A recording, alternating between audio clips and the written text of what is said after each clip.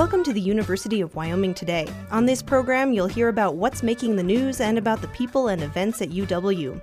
You'll also learn about some of the leading research that's taking place at one of the region's top universities. And now, here's today's edition of the University of Wyoming Today.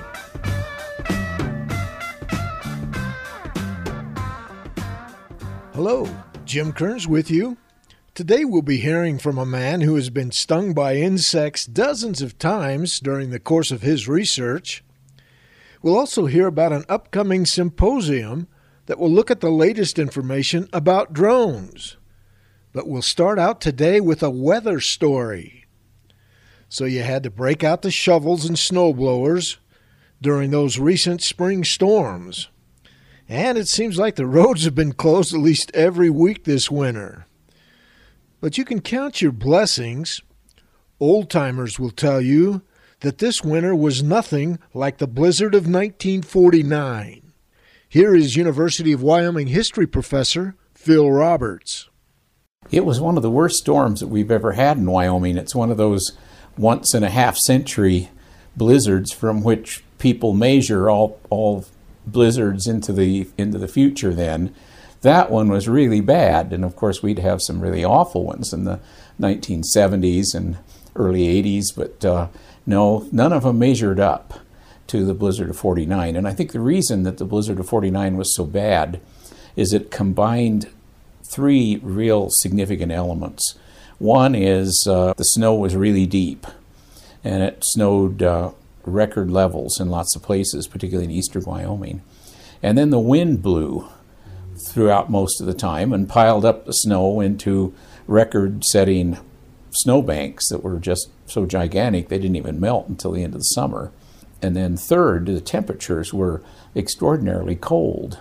And so you combine those three elements over a lengthy period of time, and it caused some real hardship for particularly people in the ranching business and people having to travel in the first couple of months of 1949. Well, that sounds like a wonderful experience. History professor Phil Roberts reminds us what it was like when all this was taking place more than 60 years ago. There were lots of stores, particularly in the eastern plains of Wyoming, that relied on railroad shipments coming in on the Chicago Northwestern or on the CB&Q, or even on the Union Pacific, of course. And all three of those lines were impacted by the blizzard and had locomotives be snowbound and not able to make deliveries into these small communities. And then the trucks that delivered supplies from other warehouses, like for instance from Denver to Cheyenne and then Cheyenne North, those couldn't get anywhere. And so the grocery shelves were getting pretty scant in lots of small towns in eastern Wyoming. But even with all the talk about global warming and changing climates, don't rule out the possibility that sometime in your lifetime there will be another storm as severe as the blizzard of 49.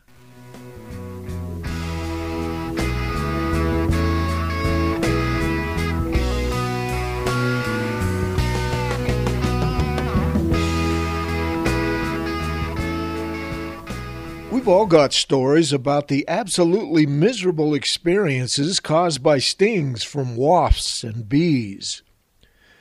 But did you know there's a researcher named Justin Schmidt who developed a pain measurement called the Schmidt Sting Pain Index? And during a recent visit to the University of Wyoming, he said that honeybees are the benchmark by which all stings are measured. It's universal. You live in Australia, you've been stung by one. You live in Japan, you've been stung by one. You live in Norway, you've been stung by one. Anywhere you are, there's honeybees, and you've been stung. And the other nice thing about honeybees, besides being delightful producers of honey and pollination, practical things, is that they are about average on the pain. By average, I don't mean that it's nothing to worry about. I just mean that the range from the very worst to the very least bad, and they're in about the middle. So that means you can ask questions, and they're the base. Is you always ask, well, how does that compare to, say, a honeybee?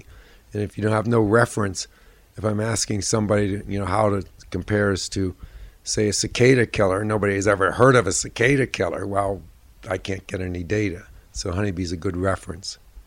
That's Justin Smith, and he's been stung many times during the course of his research. He says relief from the pain of such stings hasn't really changed much over the years.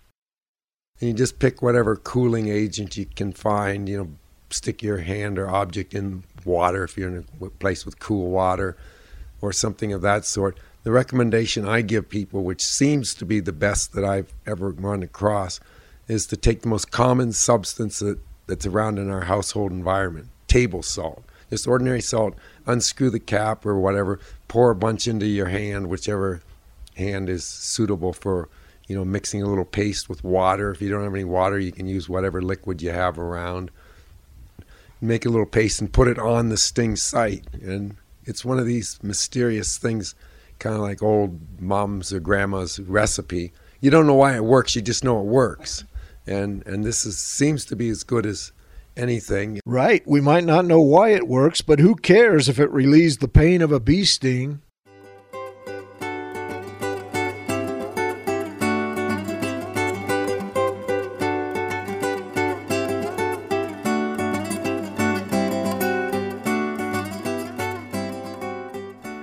A number of technological advances have really taken off during the last 5 years. And there's really been an explosion in the popularity of unmanned aerial vehicles, or drones. So much so that the University of Wyoming Geographic Information Science Center will be holding a symposium for people to learn more about how this new technology can be applied in Wyoming. The center's director is Jeff Hammerlink. There are hobbyists that are interested in this, but really what we're going to be focusing on are the applications on the use of this drone technology, as it's sometimes called, in natural resource management, in agriculture, infrastructure, monitoring, different things like that. I think there's so much potential there, and we have never done an event like this, and our goal is to make people aware of what's possible and some of the things they might need to keep in mind if they want to explore this further. That symposium is scheduled May 17th to 18th at the University of Wyoming, and it'll have a variety of informational programs as well as some technology demonstrations. To learn more, go to the UW homepage and type Wyoming UAV Symposium in the Search UW website slot on the top right-hand side of the page. And congratulations to popular English professor Caroline McCracken Flesher. She was selected to receive the university's highest faculty honor, the George Duke Humphrey Distinguished Faculty Award. Named for UW's 13th president, the award recognizes teaching effectiveness, distinction in scholarly work, and distinguished service to the university and state. And Caroline has excelled in all those areas. I'm Jim Kearns, and that's it for my time. Thanks for yours.